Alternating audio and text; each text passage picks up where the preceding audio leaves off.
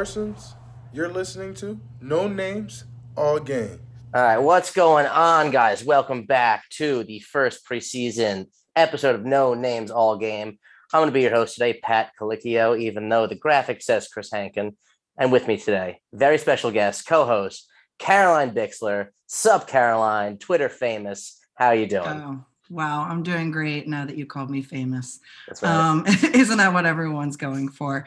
No, I'm doing well. I actually, before we hopped on here, I didn't realize that I was the co-host. So I'm a little nervous now that it's just two of us. But, you know, I'm ready to step up to the plate and be next man on deck for the day.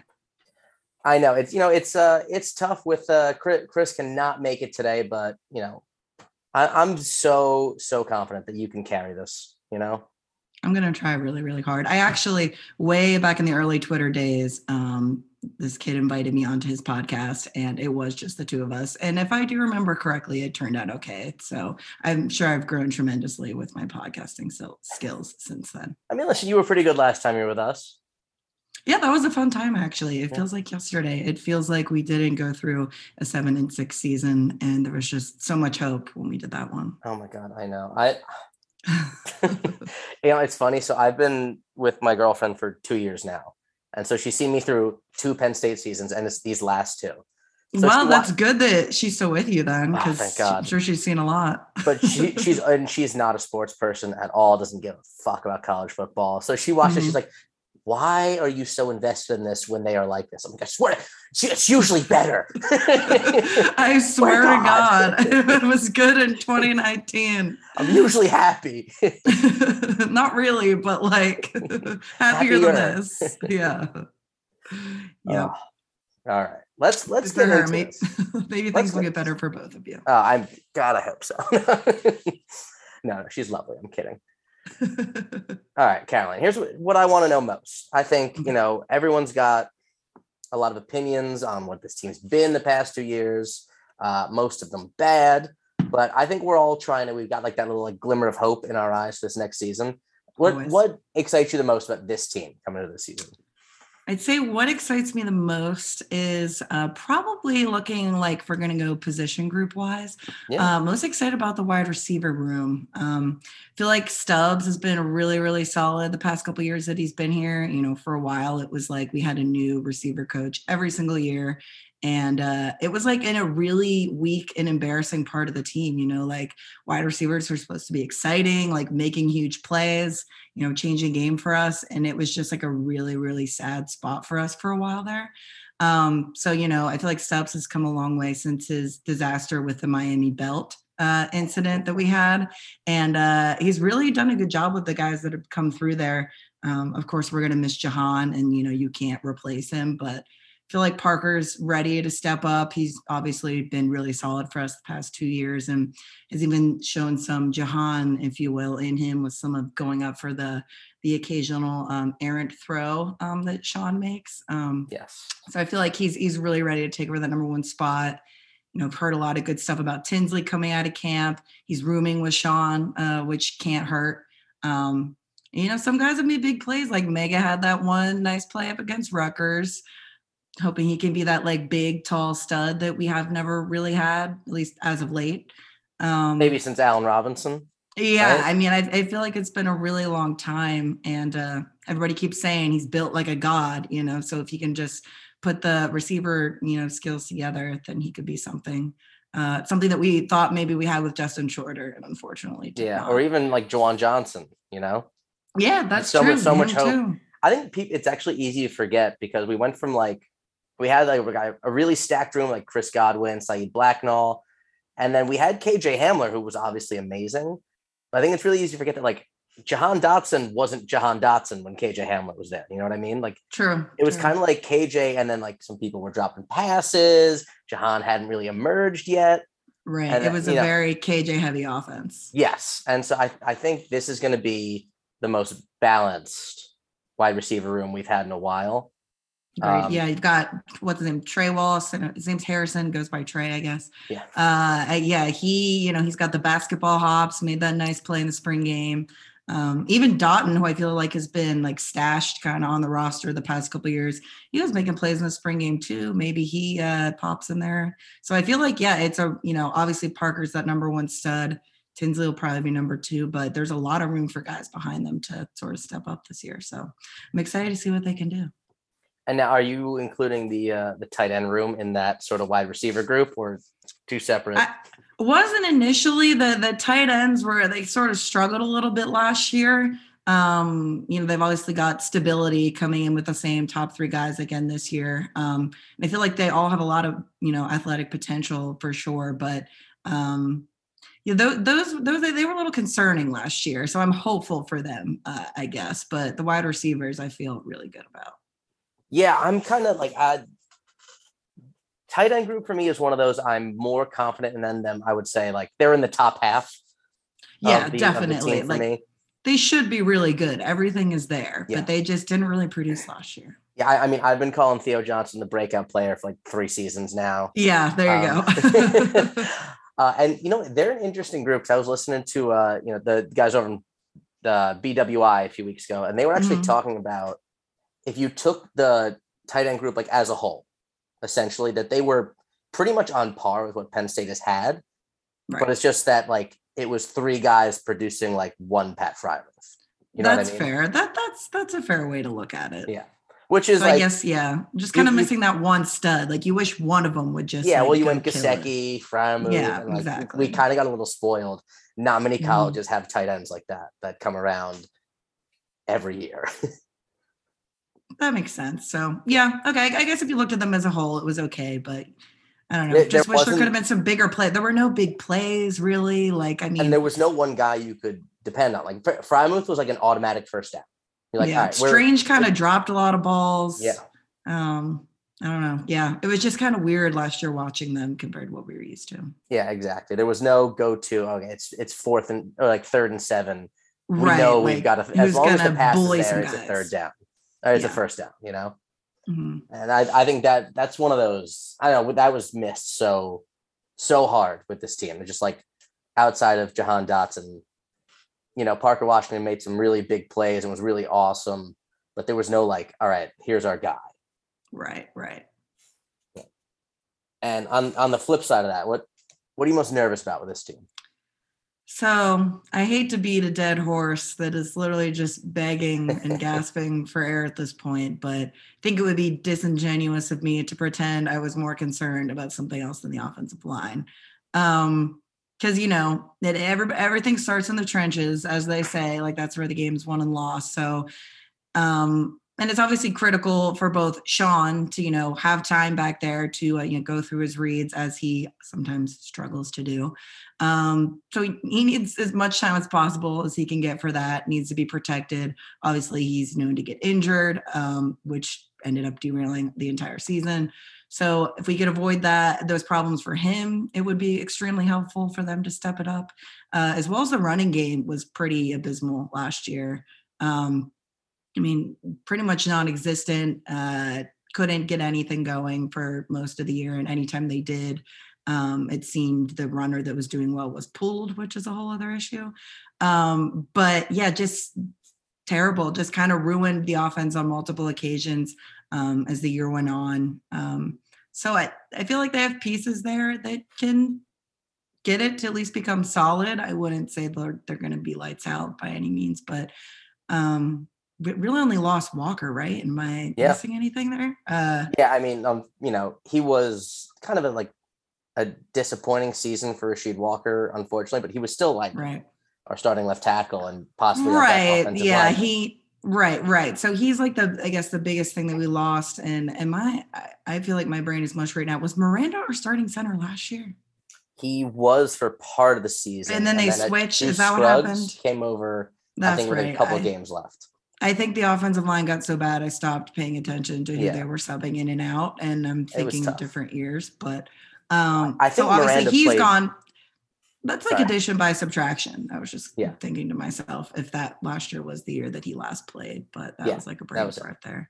Okay, so I feel good about Fashanu. I feel like he looked good in his last couple of games. At least, it was good to get him some like starting action at the end of the year because they pretty much knew he'd be stepping in. And I don't know, he's just like a massive guy.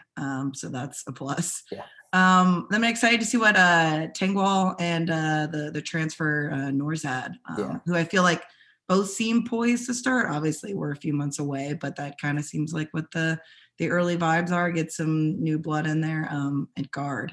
So, changing it up is always helpful if what we had going last year isn't working. But, if it's bad again, I feel like we're in for another rough season. Yeah, I mean, I feel like the story of a Penn State fan for the past decade is us just hating our offensive line. And every year there's a new like, oh no, I think this might, like last year was the year where like it finally might be great, and it just wasn't. And this year we're kind of hearing like the same rumblings where this group has a lot more potential than last year. Like common thing I've heard about this group is lower floor, higher ceiling from last year. Because it's a lot of young guys, a lot of unproven talent, but like they could be a much better group. Right. But I mean, it's like fool me once, shame on me. Fool me like fool me 10 years in a row. However many seasons we've had James Franklin at the helm is pretty much many years. Predating James Franklin. That's true. I can't even think back that far. Yeah, right. The offensive line was a strength. Right. I can only think back so far after, going through so much pain. So yeah, I mean, that's the biggest worry. You could say the run game or Sean, but if the offensive line stinks, then like, of course they're not going to be great. So yeah, it's hard to run the ball and pass the ball with a bad offensive line. Right. So we're just going to go straight to the trenches and say that. So if any group has earned that over the past couple of years for us to be nervous about them, it's this one. Right. Sean, he hasn't been as bad for as long as the offensive line has. So that is very true. And it kind of feels like within the next 2 years, it's sort of put up or shut up for Phil Trautwein. Like, right. Yeah. I mean, he came in with a ton of hype. Yeah. He came in with a ton of hype, fired Lime Grover. And we were like, all right. Okay. Right. Totally fine. We were all so excited about bringing in this guy from Boston College. He had all these All-Americans. And then people are like, well, were they all just really good? And like, or did he actually develop them? I don't know. Like our offensive line still sinks. So, I mean, everybody seems to love him. The comment I keep hearing about him is that he doesn't yell a lot. I'm like, does he need to yell more? Like, I feel like these guys could use a good yelling. Some of these games. I don't know. These kids are Gen Z. I don't know if they can handle yelling. Maybe that's true. That could be a whole other changed problem. With the game. I mean, I'm glad they all love that and want to come play for him because he doesn't yell. But I don't know. I got 5-star. I got yelled at. I got yelled at a lot at swim practice in college. So I got yelled at a lot in sports too, and I ended up not playing college sports. So. There you go. It can really go either way. So I like a lot of the thing I've been trying to figure out about this team. And I think every Penn State fan has been, it's like, what do we have to do differently to not be the team we've been for the past 2 seasons? Like what, if you had to change one thing and go, this is what fixes it for us. What is it for you? So sometimes the answer is the one that's, the simplest, just staring you right in the face.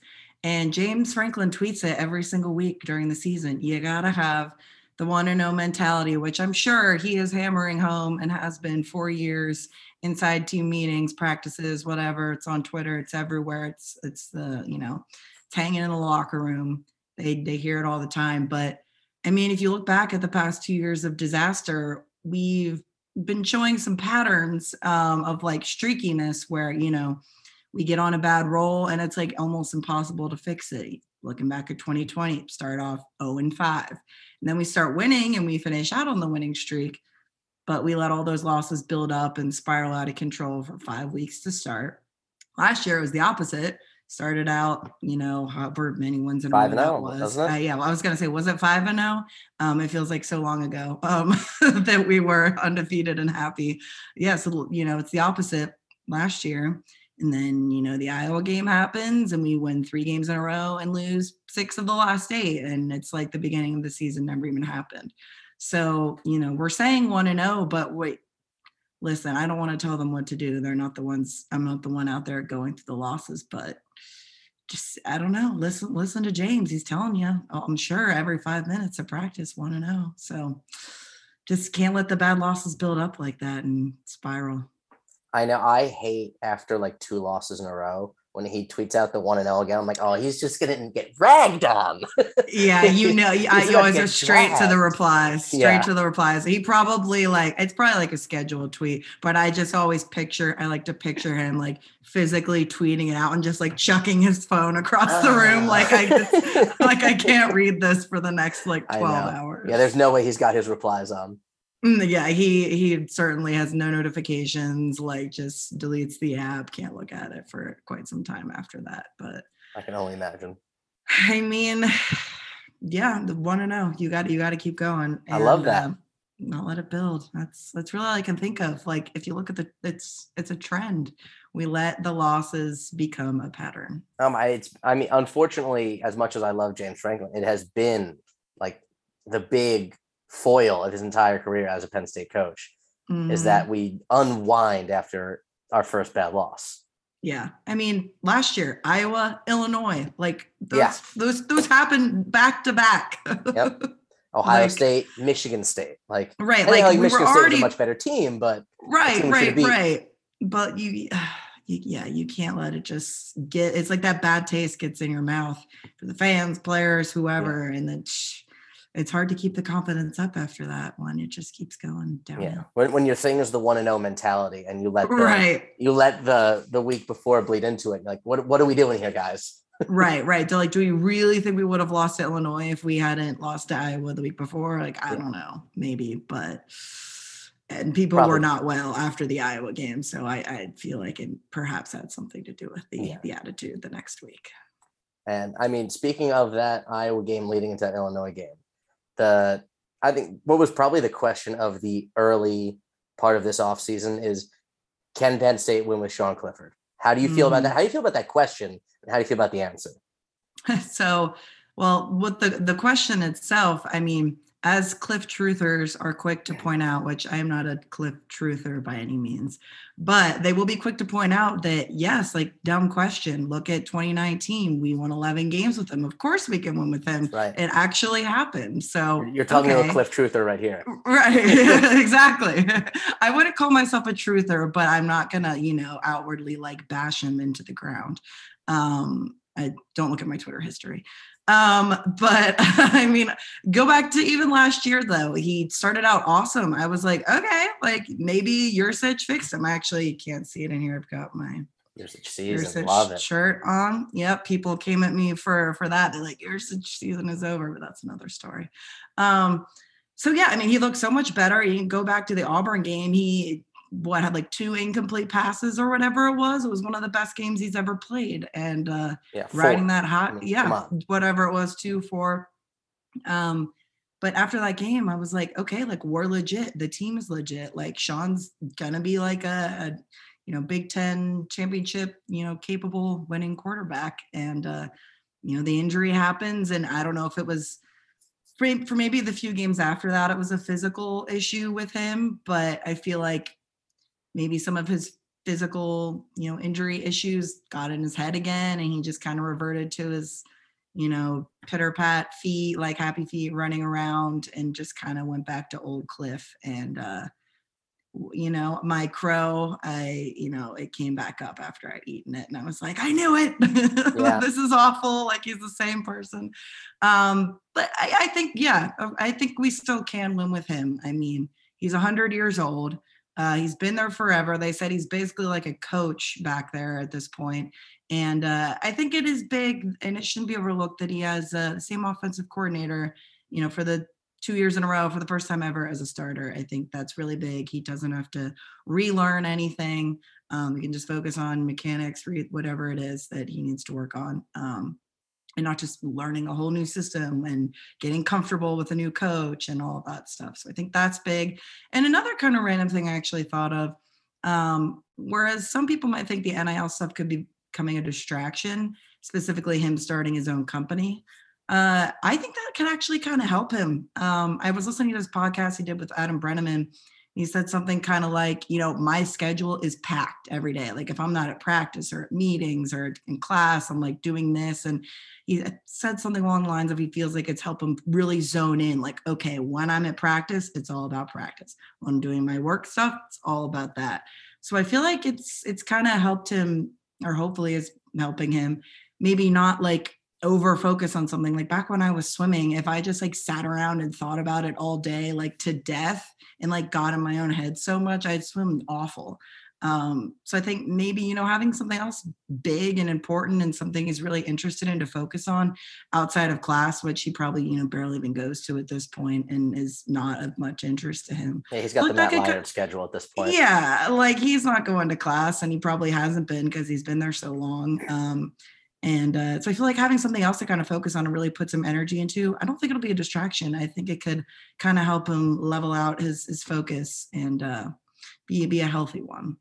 I love that. That's a take I have not heard yet. And I think it is a good one because probably a guy who gets very in his head, if I had to guess. Yeah. Especially when you consider, the kind of like social media presence around him where like our fans are so unbelievably unappreciative of this guy. Yeah. Except for the 2 weeks when he got hurt and we had to watch what it was like without him. Yeah, we were like, oh my God, please come back. I'm so sorry. Yeah. And I as like an actual college athlete, I think you have a better window into what it's like to have to sit around and think about competition all day and how much that sucks. And you hammered home two of the points that I love. A, this team has already won with Sean Clifford. It already happened. So yeah, I think they can. I mean, I think the bigger question is like, can Sean Clifford win with this version of Penn State? That's a fair point too. Yeah, I mean, we've lost some big guys. Seasons.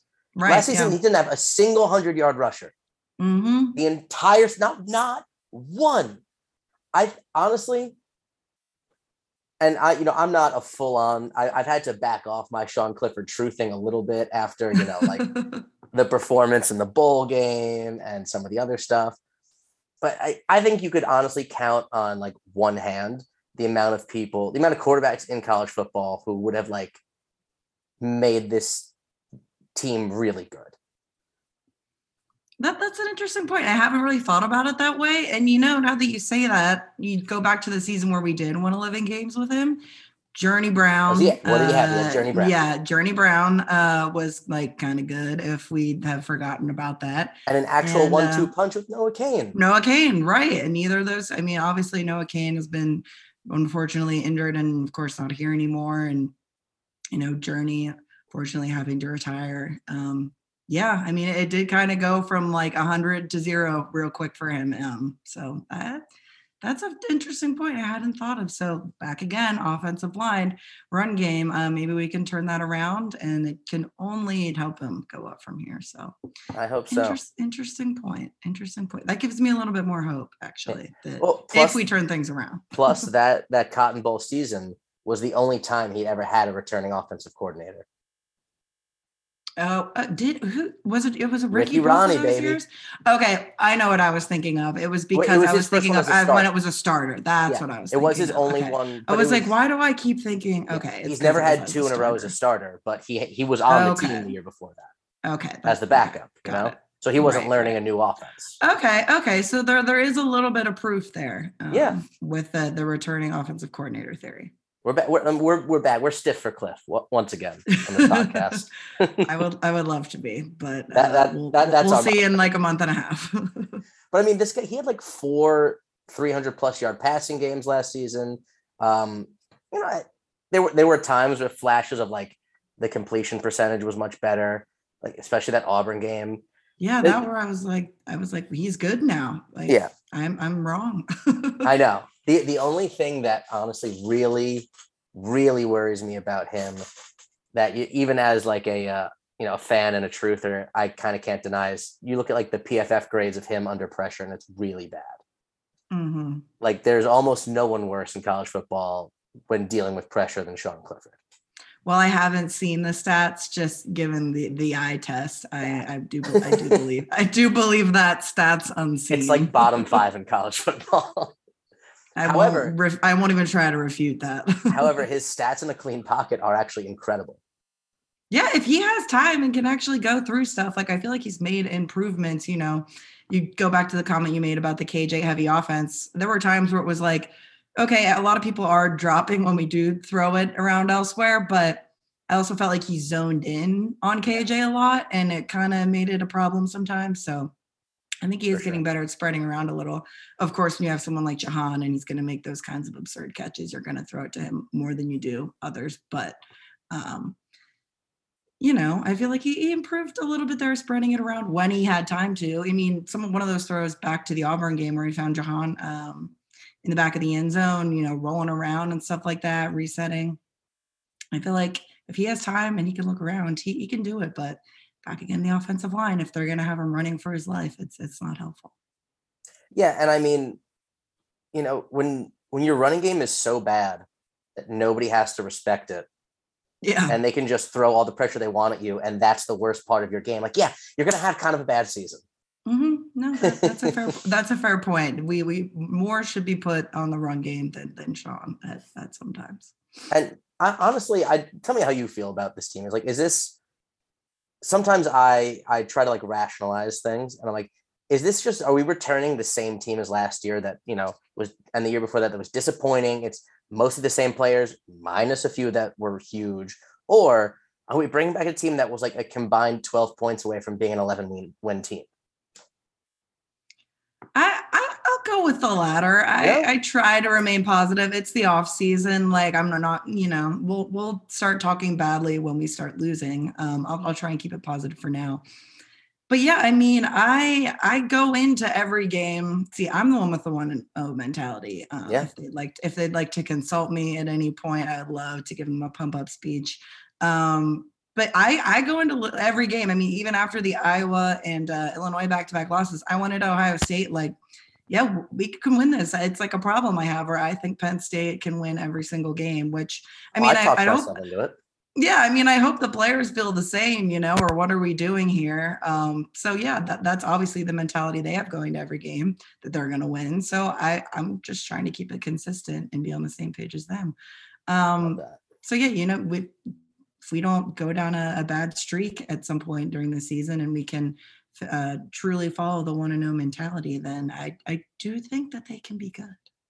Yeah, I mean, that's I don't know if I'm an idiot for talking myself into this. Like, as much as I hate 7-5, like, think about these losses. It's Michigan State, 3 points. Michigan, 4 points. Illinois, 2 points. Iowa, 3 points. Like, that's, that's like a weird bounce away in each game. Yeah. Yes. It's like a weird, little. There were some tough calls in some of those games. What was that? What they say? Snap infraction, the Ohio State game. People don't forget. Yeah. So we're going 12-0 this year. Yeah, no, we're talking ourselves fully into it. I always do. All right, I want you to tell me, who do you think your breakout player this season is going to be? So I'm going to get a little bit crazy and go straight for a freshman. I'm going to go with Zane Durant, the shortish but mighty D tackle from Florida. We love a short king on this podcast. Yeah, I mean, he's not even short, but I guess D tackle wise, he's a little smaller, but he's big. And, I feel like he's had nonstop praise ever since he's got to campus. He early enrolled, and all we ever heard, of course, he was the only defensive player, so there weren't any other early enrollee on that side to talk about. But I feel like it's been nothing but praise from him. And then he really backed it up, in the spring game, strong showing there, even though that format was absolutely awful. And I could barely stand to watch, even though I was in the stands at the game. And I recommend it never be done again for my viewing purposes. I don't really care about if they got a good practice in. I just hated watching it. But I also, I heard when I was at that spring game, my brother is good friends, or was frat brothers with the former president of Nittanyville, that unfortunately had to retire because he just graduated, Matt Solomon, the biggest Penn State fan. It's a tough break having to graduate. He's the biggest Penn State fan I have ever met. He's insane. He's the best. But he was telling me some story. I can't remember because I, had a little bit to drink, something along the comments or along the lines of, I guess Franklin usually meets with Nittanyville on occasion. And something I guess maybe got messed up with the scheduling just because COVID protocols, whatever, but he did meet with them not too long before the spring game, sometime in the spring, and they're asking him questions, whatever. And he said something like, called Zane Durant the next Aaron Donald, would be shocked if he wasn't drafted first round, saying this about a guy that literally just showed up to campus and is not actually played it down for us. So I don't know if that was an exaggeration or what, but he seemed to think that James Franklin thought Zane Durant was the next coming of one of the best defensive players, or if not the best defensive player ever to grace the NFL. So until the end of Michael Parsons' career. He of course didn't say that in any pressers. I guess just didn't want to put that pressure on him. Much, yeah. So hopefully this podcast doesn't spread too far. No names, all game exclusive right here. I've just broken the news. But yeah, and I also feel just aside from those comments, just the position he plays, it's kind of an easier one to kind of break the rotation. It's not quarterback where one guy gets to play and we're not going to know if Drew Aller's any good for a while.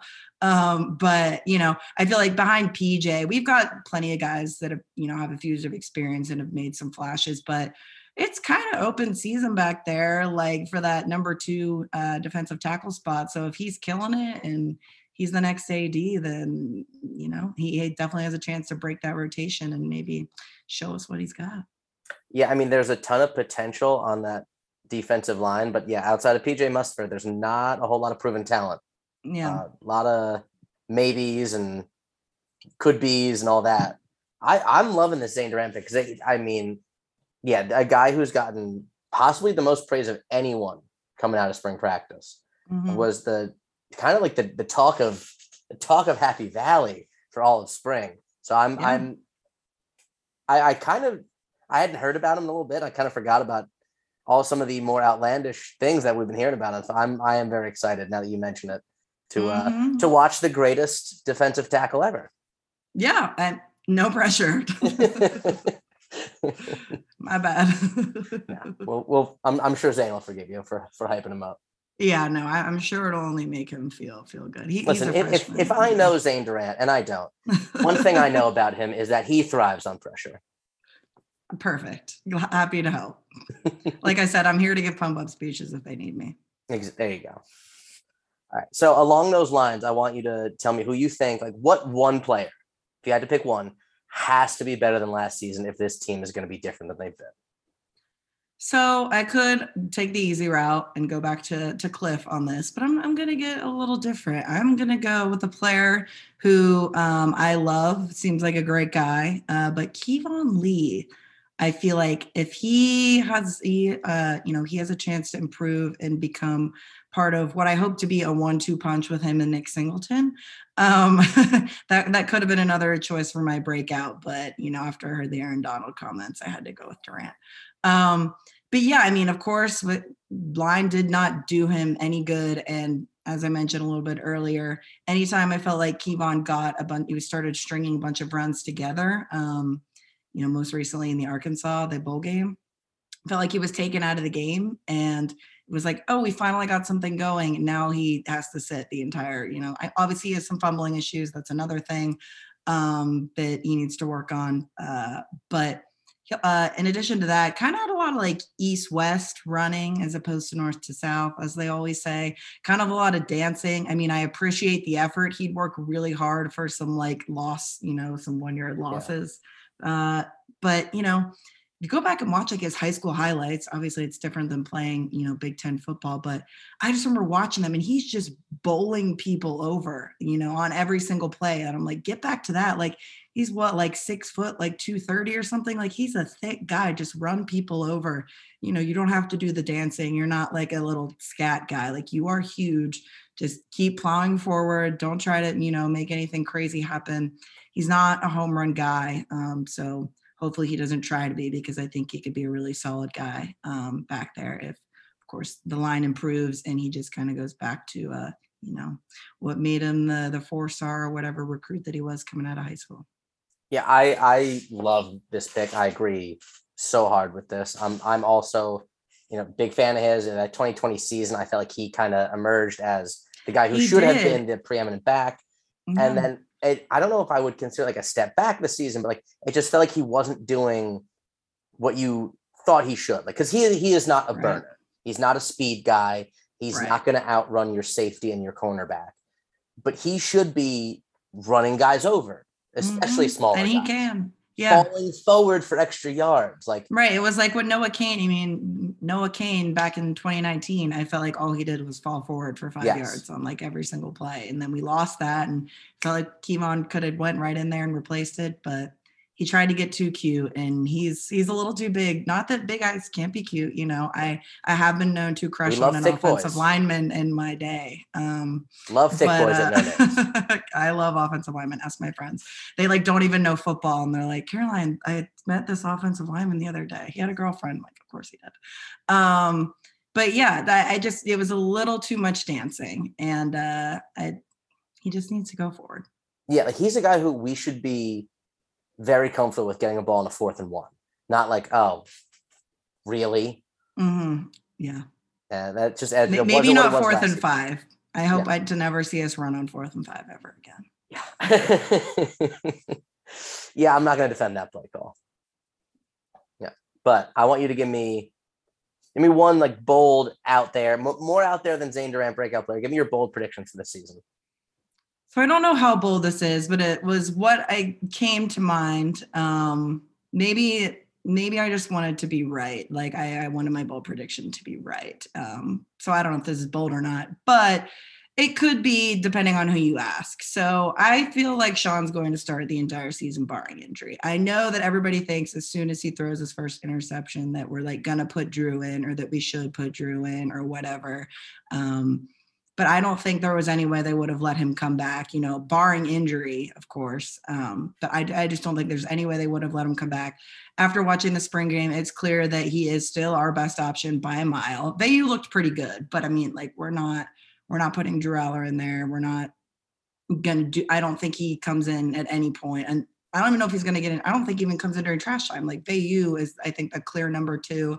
They're freshmen. They've got, him in both. They've got a lot to do, but I don't see Sean getting pulled for anyone, regardless of what he does. So I don't know if that's bold, but I feel like a lot of people really, really want like Drew to like become the starter after 2 games. And I've talked to a lot of people who seriously think that's going to happen. So bold for some, possibly not for others. But I just don't see anybody else starting a game unless Sean gets hurt again. So this is how I know that you were right, that you were spending too much time on Twitter at one point. Because because of the Drew Aller is coming in takes. There is, let me stamp this right now. Like you said, barring injury, Drew Aller gets, I will say, definitively 0 first half minutes this season. And most likely 0 minutes at all. Like he's a true freshman. He's not. I have another nugget of inside info. Okay, a couple. I don't know if this is inside. This could be on Twitter. I just haven't been on Twitter that much. Maybe somebody else has said this, but I talked to somebody the other day who said that Bo is kind of kicking Drew's ass right now. I've heard the same thing. I've heard so it's not as inside as I thought it was. I've heard that Drew Aller is the 4th quarterback in that room right now. Mm-hmm. I mean, we watched the spring game, and of course, disaster format, hated it. Some of the one pick was not his fault. But Bo, you looked pretty good for whatever the heck that game was that we watched, and Drew sort of didn't.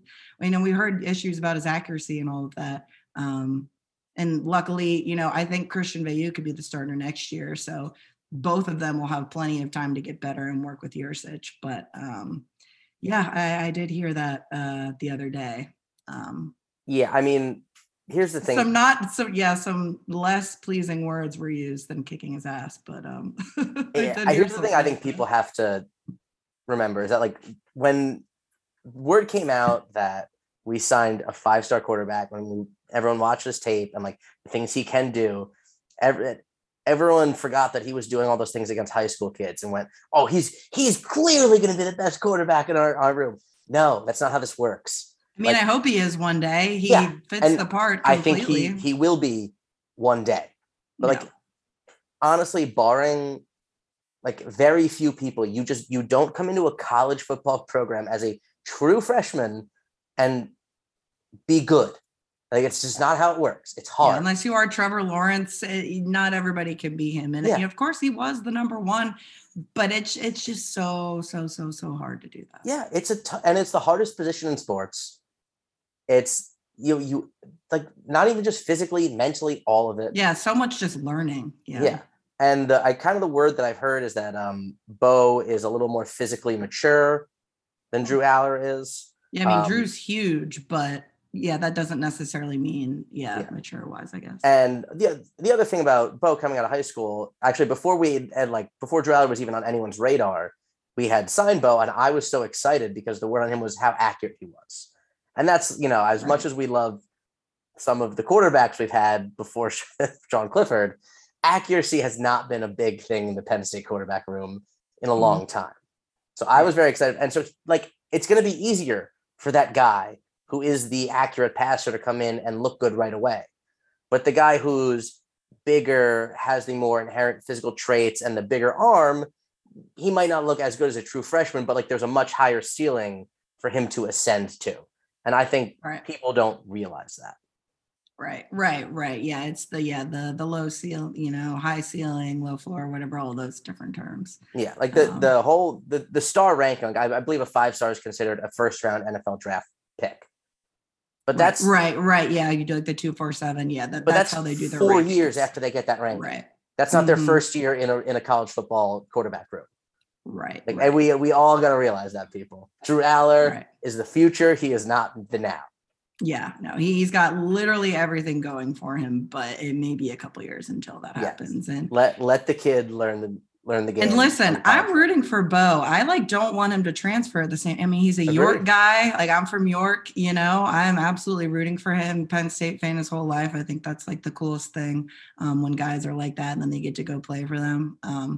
So I hope whatever happens, he, whether he becomes a starter one day or he sticks around in another capacity, whatever. I hope they're both here for their whole college career, but time will tell. It doesn't always play out that way, unfortunately. We have the same hope, but that's, it's a tough thing to juggle. Mm-hmm.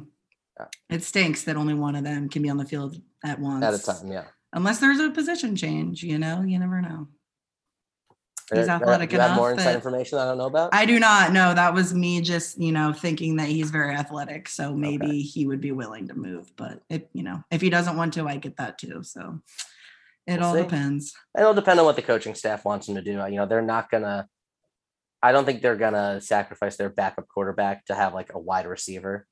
Oh no, definitely not. I was thinking more defense, but interesting. I don't really know. Is he a safety in high school? I think so. I can see that. I think so. Yeah, the I old love Trace a quarterback McSorley quarterback safety combo. Yeah, who's tough enough to play defense. Mm-hmm. I mean, he's wearing that 9. I feel like he took 9 because he loves Trace. He's of course gotten that comparison 1,000 times. So chin strap, start hitting home runs when you score touchdowns. I kind of I liked when he took 9. Vayu's got his number 11 back. Like, I was in full support of that switch just because I'm like, all right, he's been compared to Trace a million times and he's going to embrace it. I'm into it. By the way, I have another important question for you. Is Trace McSorley the most likable guy to ever have a chin strap? I mean, off the top of my head, I don't know that I've paid attention enough to other chin strap wearing players that are out there for me to choose from. So I'm going to just by default say yes. Yeah, I'm not even, not just in football, ever. Because I've seen guys with chin strap ears, and they're just in life. Yeah. Like the facial hair that Trace has. I'm trying to think. I mean, I've probably seen a lot of them on Hinge, and everyone on there's terrible. So yeah, I think by default, Trace wins. Listen, if Trace McSorley was on Hinge, I would try and match with him. Oh, easily. But he, unfortunately for you, is about to be wifed up. So you missed out. Congrats, another life, Trace. Sorry. All right. On that note, I want to hear your final prediction for the season. Tell me what our record's going to be. If we lose, who do we lose to? What's our big win? See, that's my problem. What bowl game we're going to? It physically pains me to predict Penn State to lose a game ever. Right. And what record would you be happy with at the end of the year? I want to hear that too. Okay. So yeah, physically pains me. It's honestly as a jaded and hardened near 28-year-old trying to date in Nashville. It's one of the only areas of my life that I try to remain very positive is Penn State football.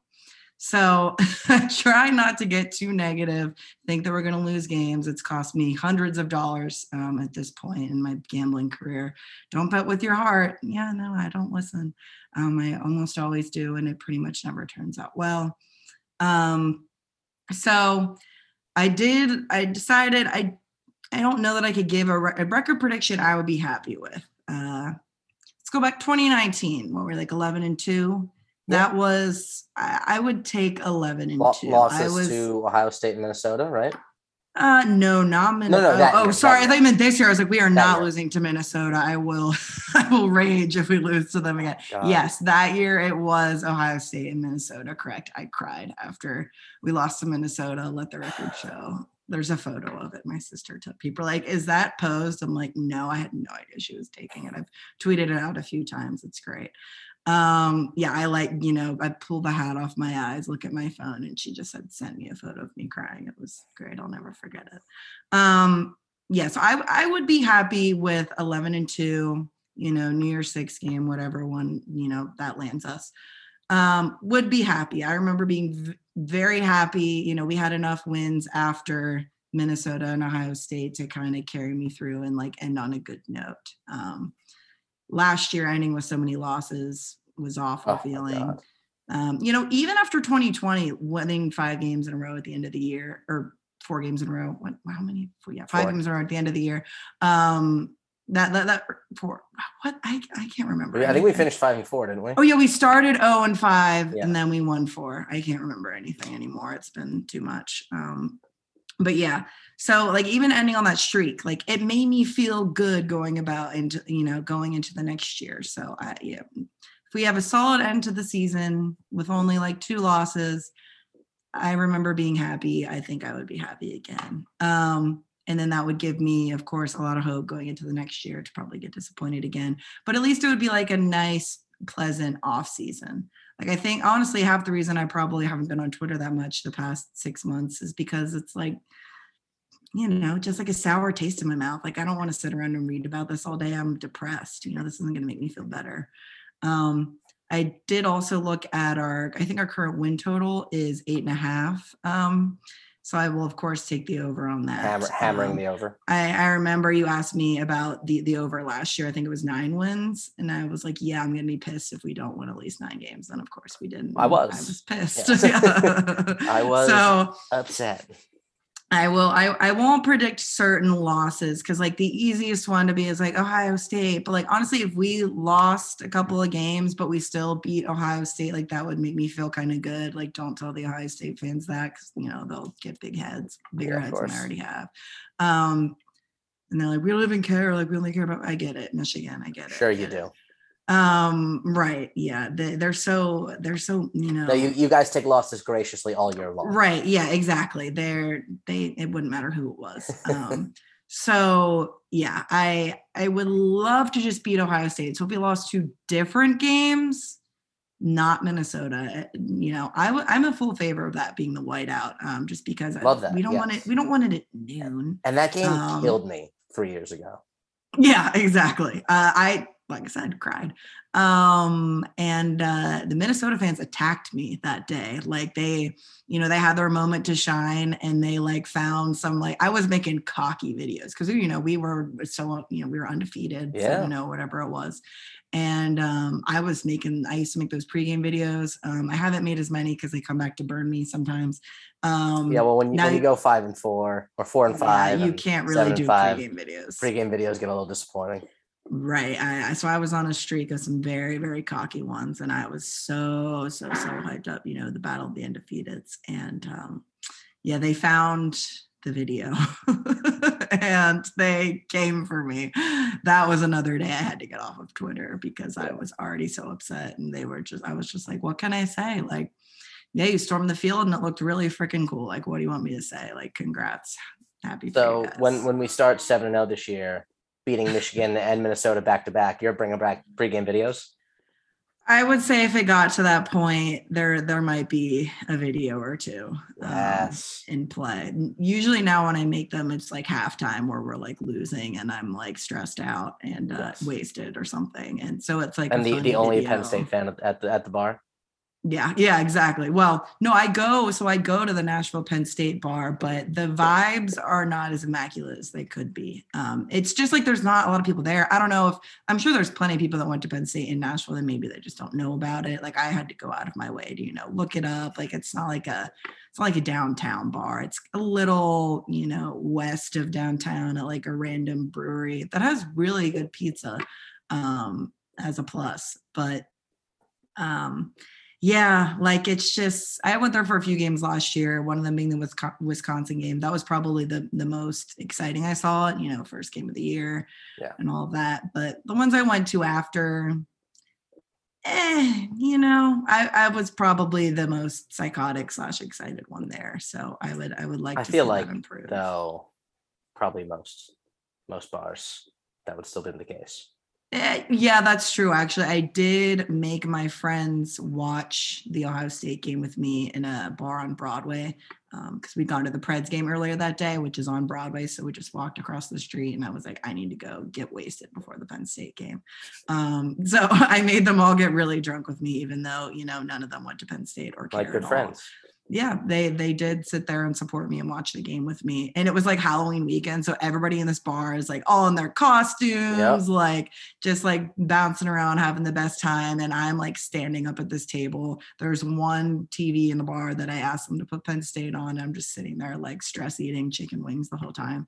And it was quite a sight to see. I mean, there was a time in that game where it looked like we were going to pull it out.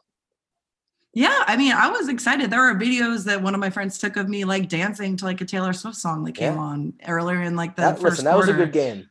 When we were like up 3-0 or whatever it was. I was dancing at one point and didn't end that way. But honestly, that was one of the, I think, least depressing losses. Well, especially after we had lost to Illinois. And you're like, is this the worst team that's ever existed? Right, exactly. Are we about to lose by 50? Yeah. We came out and didn't get blown out. Like, thank God. It was a moral victory, although I hate those. It kind of was. But I was not unhappy. I'll put it that way. Yeah. It could have been worse. I was extremely drunk by the end of it. And I was just like, you know what? We tried really hard. Yeah, so proud of us. But we only lost by like 9. I think our post-game episode was like, listen, I'm proud of these guys coming back. Yeah, they fought so hard, after that freaking 9 overtime loss. Like they could have just given up. We were winning at points in time. If we could just beat Ohio State this year in Minnesota. Win the college football playoff, be national champions. I think that's all we're asking for here, really, at the end of the day, right? If I had to pick 2 losses, I'm actually not sure who I would pick.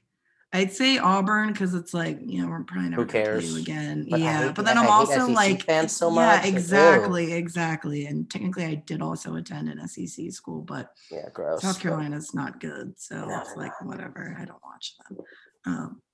But of course, if they do well, I'll pretend I'm the biggest fan ever. I did compete in a sport there. I obviously clearly went to the school, a huge fan of theirs. I'm having trouble finding a loss on the schedule that I'd be okay with.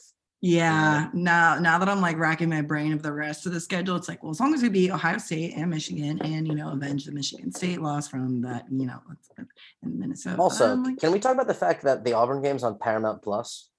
Wait, what? That's what I'm seeing right here. I think it's also on CBS. Oh, okay. That would make sense. I hope so. Well, yeah, it's an SEC. Yeah, it's like SEC home game. There's no way they're moving college football to exclusively streaming service. Yeah, not a game between Penn State and Auburn. I mean, we both kind of sucked last year, but I don't think we've gone to that level of suck. I'm going to be out of the country during that game, and I'm going to really have to try and fool my girlfriend into going into like some kind of American sports bar where we can watch. Oh God, what country? The UK. We're going to be in London. Okay, they probably have some American sports bars you can find. You should be okay for a few hours. Yeah. Although everybody keeps asking me like if I want to go to it, and I've just heard that the hotel situation is not great, and I'm like, I would love to, but the travel situation sounds like a pain. Yeah. Like every hotel is booked. I'd have to like drive there, Like, and then you're in Alabama. It's like, oh God. Right. Yeah, exactly. I was actually just there this past weekend, but I was in Birmingham. Kind of a cool city actually, but Auburn. Yeah. I drove through Alabama once. It was less than exciting. Yeah, no. I ate at a gas station. It was. Yeah, that's not great. I'm sure it was no Sheets or Wawa. I Googled. I was like, all right, where's the best place to eat around me? And it's just like it's in Google Maps just sent me to this place. I'm like, this is a gas station. Okay. Oh, there you go. All right. Well, on that note, Caroline, thanks so much for coming on. Blast having you. And yes, of course. Thank you for letting me co-host instead of just being an addition. That's a big step. It's been an honor. I hope I did the podcast well. I think you were tremendous. We'll have you back again. All right, sounds great. I'd love to join for a post game. Hopefully, we don't have to have too many venting sessions. But if there is one where we all just need to get some things off of our chest, I'm sure I'd be happy to join. I love it. I'm gonna hold you to it. All right. All right. Sounds good. Penn State, bitch.